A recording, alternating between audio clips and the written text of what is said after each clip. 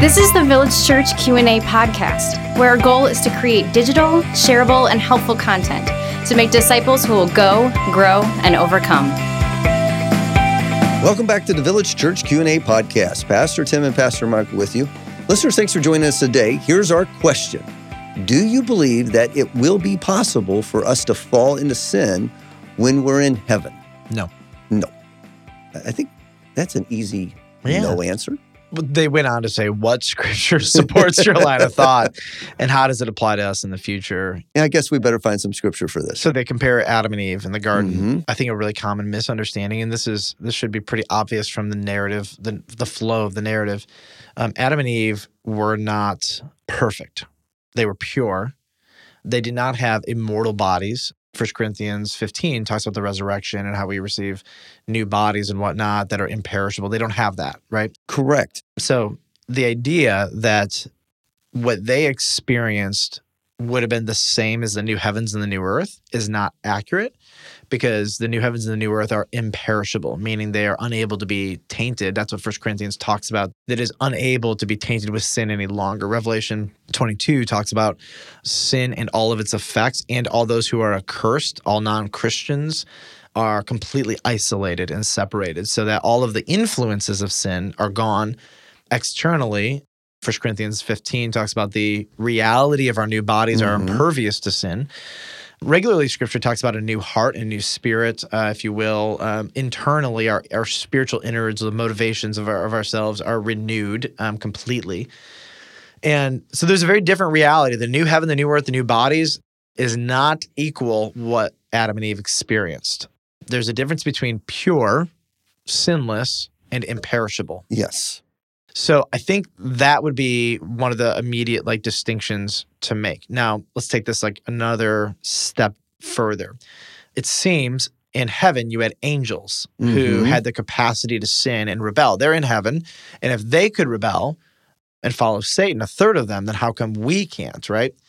So there is a word in 1 Timothy. I believe it's in 1 Timothy 5. Maybe you can find this one, Tim. Timothy, yes, 1 Timothy, whatever, where Paul discusses elect angels. And here's the communication, is that election has been a term in Scripture up to that point reserved for humans.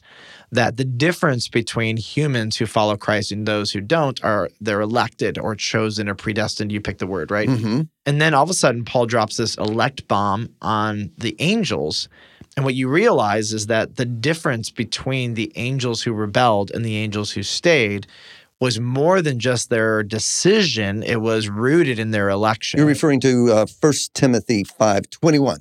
In the presence of God and of Christ Jesus and of the elect angels, I charge you to keep these rules without prejudging, doing nothing from partiality. And he's basically saying there's a group of angels that are elect, and they're unable to fall because they have been chosen, right?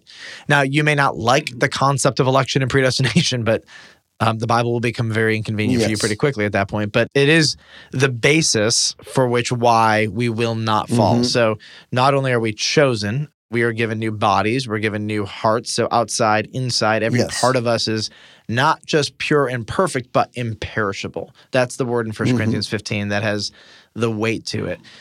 What happened to the angels is a completely different scenario, because we are not them and they are not us. Yes. They are not made in the image of God. They do not have body, soul, spirit. Sorry, Tim. Yeah, whatever. They don't have the trifecta of humanity, if you will. They're very different. And clearly, what happened in heaven between the angels was a one-time occurrence. It is not an ongoing occurrence. Correct. That angels are falling into sin and rebelling against God since that one-time occurrence. Yeah, there seems to be a moment, a one-time occurrence, and it's done. And the elect are the elect, and the non-elect are non-elect, and that one experience exposed everybody for what they were, and the rest of history is playing that scenario out. And so whenever Scriptures speak of heaven, it speaks of the eradication of sin in us, around us, influencing us. It is gone, it is no longer a factor. Even if it were a factor, our imperishable bodies would prevent us from even going there. We won't even have the want to. Yes, we wouldn't have the want to.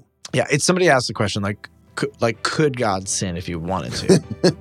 And no, because he doesn't want to. The requirement for motion toward that would be sin, and there's not an ounce of it in him. So if it's not in him, it can never come out of him. So it's just kind of that simple. Anyway, but I think it's a great question. But understand the principle. Eden is not the same Not- physical experience That's right. as the new heaven and the new earth. Mhm. Thanks for joining us today, listeners. Please come back next time when our question will be, since God determined my personality, does this mean that he influenced my ability to trust Jesus?